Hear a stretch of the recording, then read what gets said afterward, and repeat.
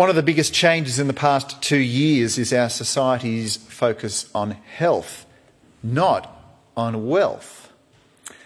Who could have imagined a scenario when our Prime Minister or Premier would hand over their press conference to a Chief Health Officer?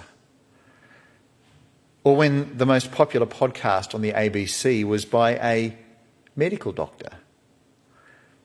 We're used to hearing from the head of the Reserve Bank and from economists, but not so much doctors and scientists. But all of this changed when our greatest threat became an invisible virus. And now we don't really care about interest rates or GDP or surplus budgets. We want to find out how many cases, how many deaths, what percentage are vaccinated. In a relatively short time, we've stopped focusing on economics and instead have become focused on health. Now imagine that the same tectonic shift from economics to health was to move on to an even greater threat to humanity. What if we started to count conversions to Christ? What if we measured the number of people attending church, or the people who leave jobs to train at Moore College to do an MTS apprenticeship? What if our Premier was to hold a daily press conference which said something like this? Well, hello everyone. In the 24-hour period to 8 p.m. last night, we had 857 people become Christians, and 110,453 people heard the gospel. I can't stress enough the importance in getting converted to Jesus. Please know that Judgment Day is coming, and so you need to come forward and get your sins forgiven. Imagine that. Imagine that she actually addressed the greatest threat facing humanity. Imagine that she actually counted the most important milestones and KPIs. And imagine that everyone in New South Wales cared more about repentance than vaccinations. If we did, we'd see the world the way it really is. We'd see the desperate need for people to be forgiven of their sin and to have God's anger turned away from them. We'd see the coming day of judgment as the true moment in history that we must prepare for. And we would put all of our energy into preaching Christ. Now, if you're not yet a follower of Jesus, you need to do that now. Don't muck around. You won't survive Judgment Day because right now God is angry at you. And if you don't find safety and protection in Jesus, then you will receive the punishment that you deserve in hell. That's what Jesus warned about us last week when we looked at Matthew chapter 8, verse 12. This is what Jesus said, his words. But many Israelites, those for whom the kingdom was prepared, will be thrown into outer darkness where there will be weeping and gnashing of teeth. That is what you get when you reject Jesus. And so if you've rejected Jesus, you need to come to him now and say sorry, and you need to follow him as your king. It's more important than superannuation. It's more important than vaccination. And these current global events must be seen as a fresh wake-up call to humanity to get ready for the return of Jesus. And we know all this because of what Jesus said and did in his brief time on earth around 2,000 years ago. He made it clear that faith and forgiveness are what mattered most. Faith and forgiveness matters most. He said it and he showed it. And today we continue our journey through the New Testament book of Matthew. And we turn to chapter 9, where we see in verse 1 that Jesus climbed into a boat and went back across the lake to his own town. Jesus has just travelled across the lake to the heart of the pagan world, to where he met two men possessed by demons. And he cast those demons into a herd of pigs which destroyed themselves in the sea. And the people of that place recognised the power and the authority of Jesus, but they told him to leave. And so now he gets back into the boat and he returns to the Jewish towns on the other side of the lake. He's gone from Israel to the nations and back to Israel. And now Israel starts to recognise Jesus' power and authority. And we see this as we get our next verse. Matthew 9:2, verse 9:2a says, some people brought to him a paralysed man on a mat. It's not the first time that a paralysed person has been brought to Jesus for healing, and by now he would have had a reputation as a healer. And people had faith, belief, trust, the same thing. They had that in Jesus, who they saw as a man who could really heal paralysed people. They showed their faith by actually bringing to Jesus the man who could not walk. They didn't just think it. They didn't just believe it in their heart. They actually demonstrated it with their actions. They had genuine faith in Jesus, proven by what they did. And because of that, Jesus responded positively, but unexpectedly. For instead of just saying, I heal you, or get up, what he said was this, verse 2b. He said, seeing their faith, Jesus said to the paralysed man, be encouraged, take courage, my child. Your sins are forgiven. With a word, Jesus changes the agenda. Did you see that? They were thinking health, but he was thinking salvation. They were seeking healing, but Jesus brought forgiveness. They came for healing, but received forgiveness. Just like the shift from economics to health, Jesus changed the game in a flash. Now it's all about forgiveness. It's about salvation. It's about eternal life, which is a big shift if he's just a miracle worker and nothing else. But his words show that he's far more than a simple supernatural health practitioner. And people notice. Verse 3. Some of the teachers of religious law said to themselves, that's blasphemy. Does he think he's God? The teachers of religious law, those Jewish leaders, they realise that when Jesus declares forgiveness, it shows that Jesus thinks that he's actually God, which is right, because only God can forgive sins. But they had another assumption, and that was that Jesus was not God. And so they assumed that Jesus was not God. And because of that, Jesus was committing the sin of blasphemy. See, if anyone says that they are God and they're not, then they're committing blasphemy. But if someone says that he's God when he is, he's not committing blasphemy. So who's right? Jesus or the religious leaders? Well, let's find out. Verse 4. Jesus knew what they were thinking, so he asked them, why do you have such evil thoughts in your heads? Jesus read their minds and he rebuked them for their evil thoughts.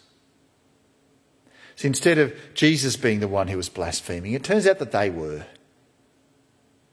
The teachers of the law were guilty of blasphemy because God is there, right in front of them. And they say that God is blaspheming.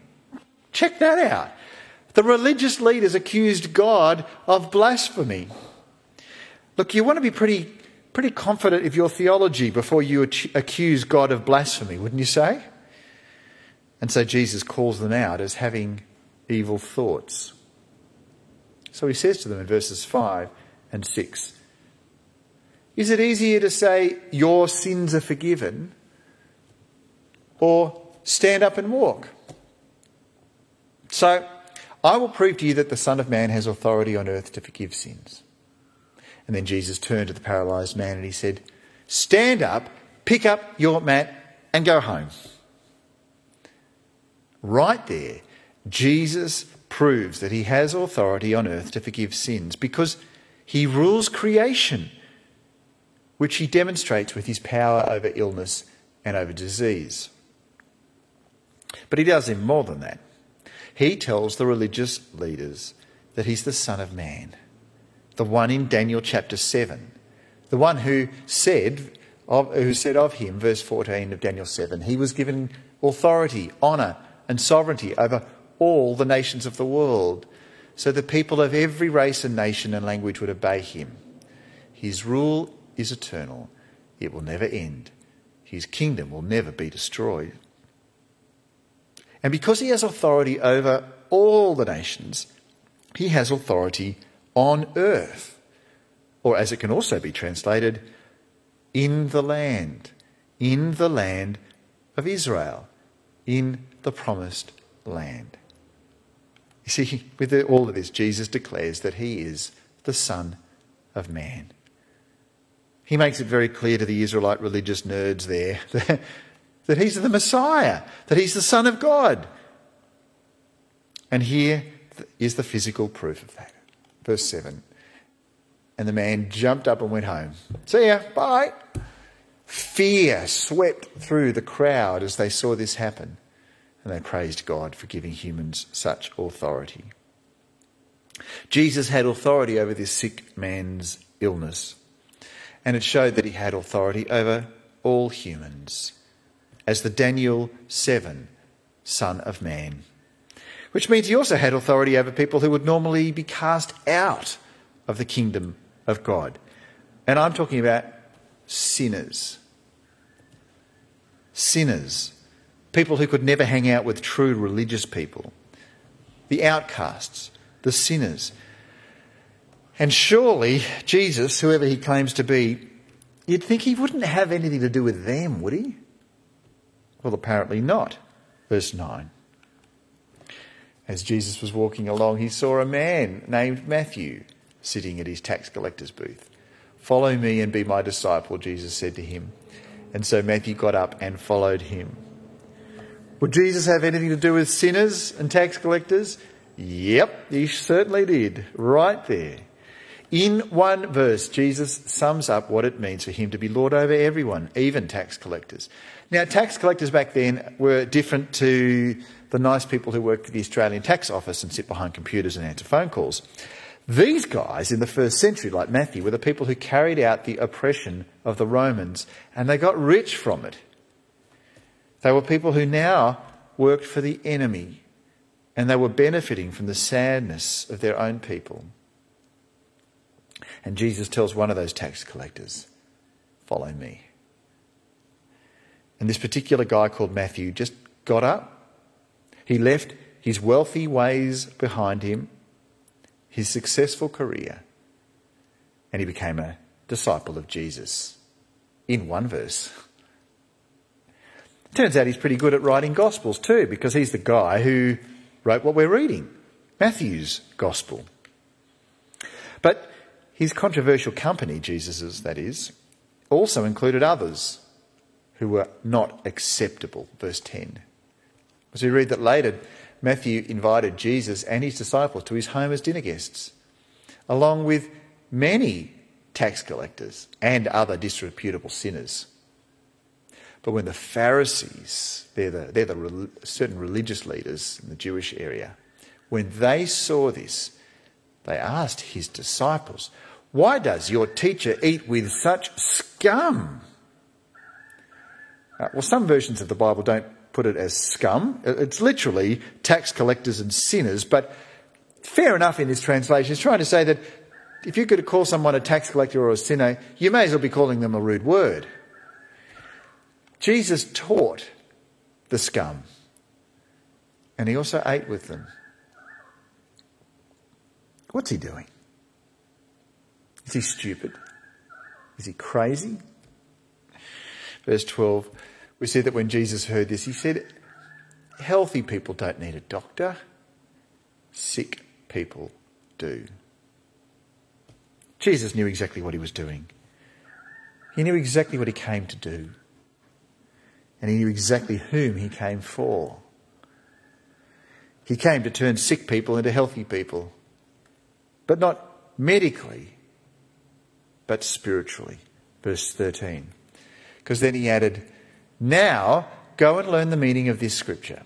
I want you to show mercy, not offer sacrifices. For I have come to call not those who think they are righteous, but those who know that they are sinners." It's such a terrific verse. Jesus quotes from Hosea chapter 6 in the Old Testament to show that what matters is the forgiveness of sins, not religious ritual. It's not about doing all the fancy-pantsy kind of religious stuff. It's the heart that matters. And then he makes it clear that his mission is to call sinners.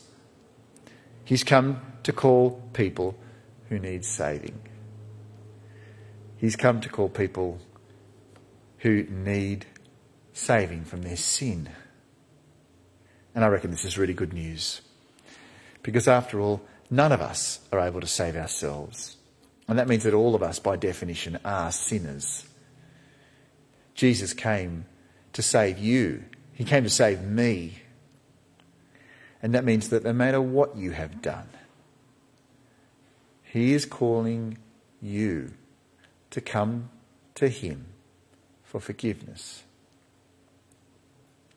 You might think that you've burnt too many bridges with God and the church. You might think that you've done too many bad things to be accepted by Jesus. But Jesus says that he is here for you. So what are you waiting for? What's stopping you? Come on. Come to Jesus. Well, after this, we get some more controversy. Verse 14. Because on one day, the disciples of John the Baptist came to Jesus and he asked him, "Why don't your disciples fast like we do and the Pharisees do? What's wrong with you guys?" In comparison to the religious people like John the Baptist's followers, basically Jesus' people were not living in a way that was kind of like all the other religious people did around then. They weren't having the ceremonial fasts, which is where they did without food for the purpose of religious behaviour. But verse 15, Jesus said to them, "Do wedding guests mourn while celebrating with the groom? Of course not. But someday the groom will be taken away from them, and then they will fast." Jesus said, now is a time of celebration, not commiseration. It's a wedding reception, not a funeral wake. And that's because the time of the exile of God's people is over. They fasted because of the destruction of the temple and because they were taken captive in a foreign land and they were exiles. But the exile is over, so it's time to party. That's what Jesus is saying. The Messiah's come. It's not a funeral, it's a wedding. Isaiah chapter 61 and 62 spoke about the coming of the Messiah like it was a wedding. Check this verse out. Isaiah 61 verse 10. "I am overwhelmed with joy in the Lord my God, for he has dressed me with the clothing of salvation and draped me in a robe of righteousness. I am like a bridegroom dressed for his wedding, or a bride with her jewels." See, all around there, it shows the vibe that they should be having now that Jesus is there with them. They should be having that vibe because the groom is with them. But there will be a time when the groom is not. And we know what Jesus is talking about, don't we? He's talking about his death on the cross. That's a bit like a funeral, isn't it? Well, of course. But when he rises from the dead, it'll be time for another party, of course. And as it was. But Jesus has another answer for those that say that they should still be doing the religious fasting of the Old Testament way. He says in verse 16, "Besides, who would patch old clothing with new cloth? For the new patch would shrink and rip away from the old cloth, leaving an even bigger tear than before. And no one puts new wine into old wineskins, for the old skins would burst from the pressure, spilling the wine and ruining the skins. New wine is stored in new wineskins, so that both are preserved. Jesus uses two illustrations here to show that when the new time comes, things need to change. When the new time comes, they need to change for the new. You can't just patch the Old Testament ways with a New Testament patch. You just can't put New Testament wine into an Old Testament wineskin. You actually need to have a radical departure from the past. The old is radically and dramatically renewed. And that'll include so many things that they'd taken for granted and had taken to heart. So when Jesus came, things would change for the better in so many ways. And that meant they had to prepare themselves for a whole new world under his leadership. But before this could start to sink in, Jesus was interrupted by someone who was an important follower of the Old Testament religion. Verse 18. For we read that as Jesus was saying this, the leader of a synagogue came and knelt before him. "My daughter has just died," he said. "But you can bring her back to life again if you just come and lay your hand on her." Just as Jesus was announcing the radical change that comes from his rule as Messiah, one of those old religious leaders shows what the new faith of the New Testament should be like. He didn't say, "He's blaspheming." Instead, he knew Jesus' authority and he trusted his power. It's hard to imagine what it would have been going through the mind of this poor man. His daughter was dead. And so he didn't care if having faith in Jesus would cause him political problems. He just knew that Jesus was powerful over death. And so he knelt down before the Messiah and begged him for help.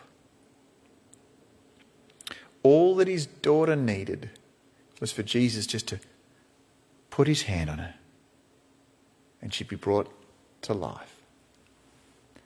Jesus agrees. Verse 19. So Jesus and his disciples got up and went with him. There. The synagogue's leader's faith is enough to get Jesus walking. But then this happens, verse 20. Then a woman who had suffered for 12 years with constant bleeding, imagine that, she came up behind Jesus. She touched the fringe of his robe, for she thought, if I can just touch his robe, I will be healed. Well, Jesus turned around, and when he saw her, he said, "Daughter, be encouraged. Your faith has made you well." And the woman was healed at that moment, that very hour, that very time, that appointed time. Healing from the Messiah. Out of the blue, this woman with an awful medical condition comes up to Jesus and just touches his clothes. Like the synagogue leader, she recognised that Jesus had the power to heal her. And in fact, the word in the original language for heal is the same word for save. And so by the woman recognising the power of Jesus, the authority of Jesus, it turns out that she's not only healed, she is saved, and vice versa. And it all came from her faith.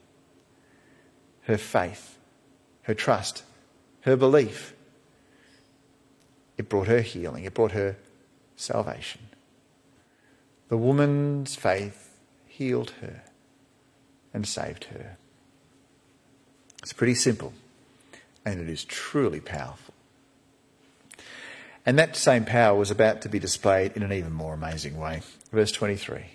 Because when Jesus arrived at the official's home, he saw the noisy crowd and he heard the funeral music. "Get out," he told them. "The girl isn't dead. She's only asleep." But the crowd laughed at him. Oh, idiot. He arrives at the synagogue's leader's home and he sees the funeral event and he just says, get out of there, she's not dead. But how would you feel if you turned up to the tragic funeral of a girl and then this random wandering teacher, preacher bloke says, get out of here, the girl's just having a nap? How would you feel? Maybe I'd laugh at him.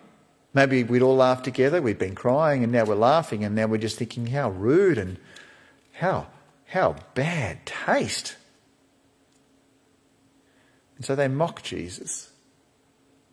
It's not the first time he's been mocked. We know for sure it's not the last. But verse 25, after the crowd was put outside, Jesus went in and he took the girl by the hand and she stood up. There you go. And the report of the miracle swept throughout the entire countryside. Wow. Just wow. Can you imagine that?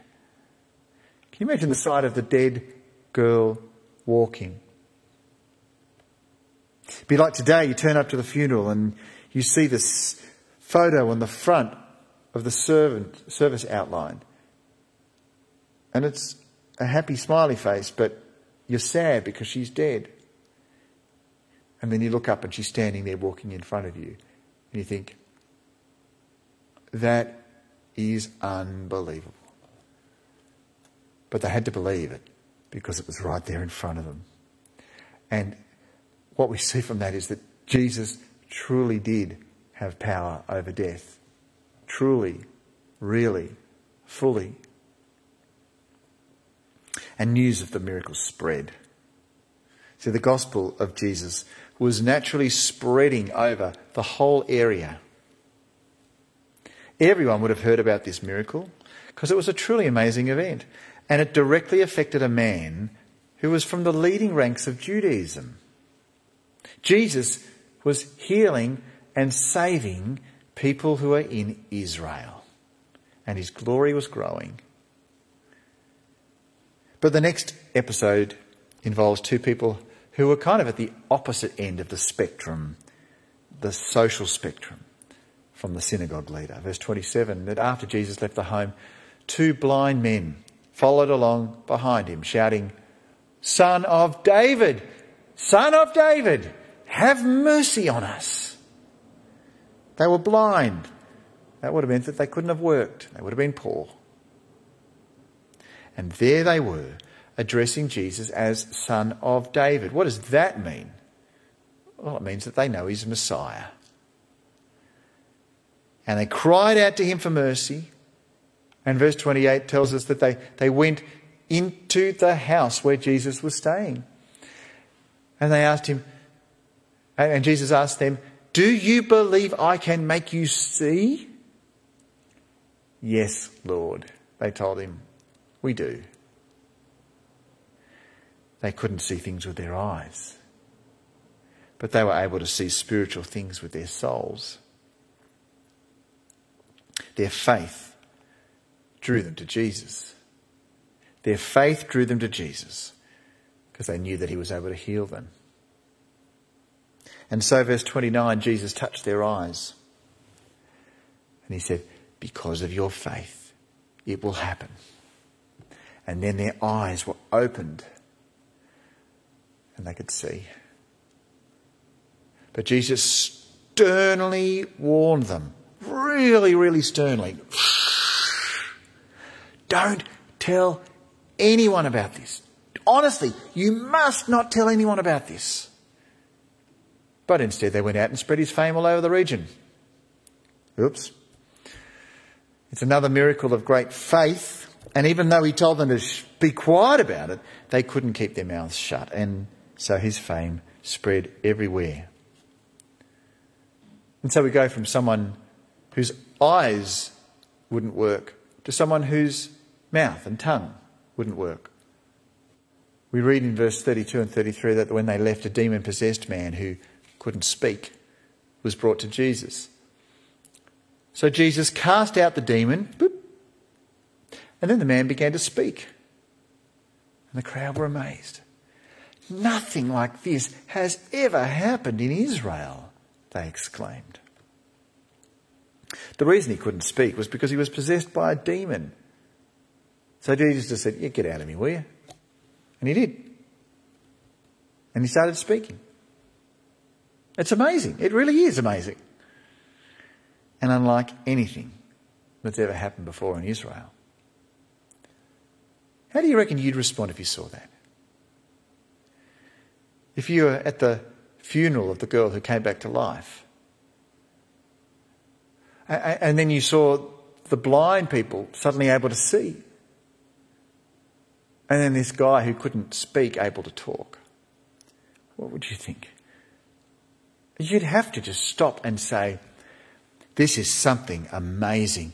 We are in the presence of God. But what do the religious leaders called Pharisees do? Verse 34 says that the Pharisees said, he can cast out demons because he's empowered by the prince of demons. Really? The Pharisees think that Jesus is powered by Satan. You believe that? Powered by Satan. How could they get it so wrong? How could their hearts be so hard? Sadly, this is the experience that some people have of Jesus. They are face to face with his power and yet walk away or say that it's from some other supernatural source.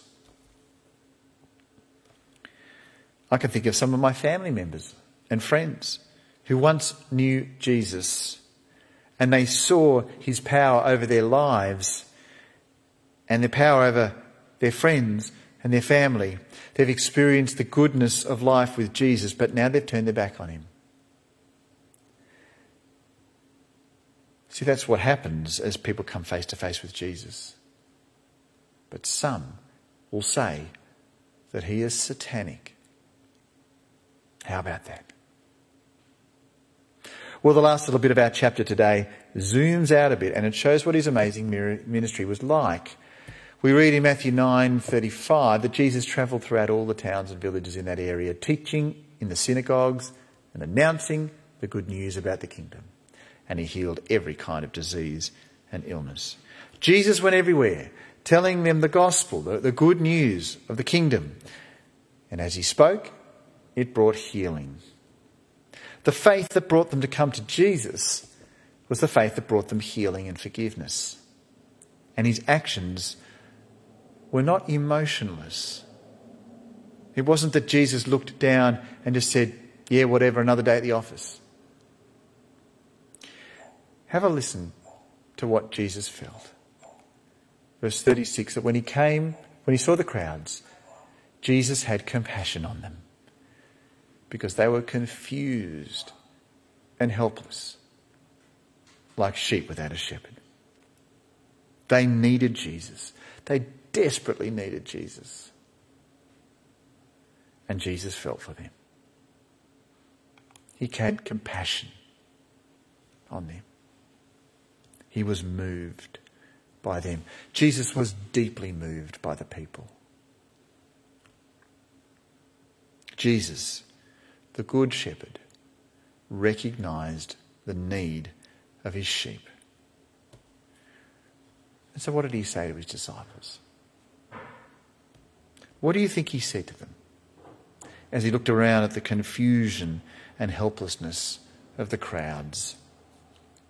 Verse 37, he said to his disciples, the harvest is great, but the workers are few.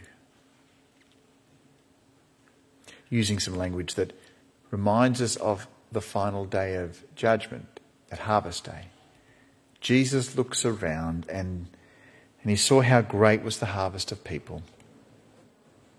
All those people who were confused. All those people who were helpless. All those people who needed Jesus as their shepherd, as their saviour. But the problem was he needed more gospel workers. He needed more people to announce the good news, to preach the gospel. So what did he tell his disciples to do? The last verse tonight. Pray to the Lord who is in charge of the harvest. Ask him to send more workers into his fields. What does he tell them to do? He tells them to pray. Pray. Pray to the Lord of the harvest to send more workers. I wonder if we in our church could pray this just a bit more. I wonder if we might be able to pray a bit more that the Lord of the harvest would send more workers. I mean, we pray a lot for mission and evangelism, and that is good. Let's keep doing it. I love it when we do. But I'm just conscious of my own prayers. And when I pray alone and when I pray with others, I don't think I pray enough for more workers for the harvest, as Jesus commanded his disciples.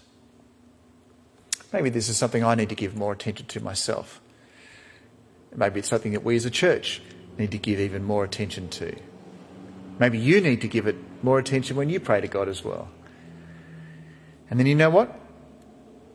Sometimes the one who prays becomes the answer to the prayer. If you're passionate about praying for more workers for the Lord's harvest, then it's possible that you might be one of the very workers that the Lord is wanting to give to the harvest. Maybe you're one of the very workers that you're praying for.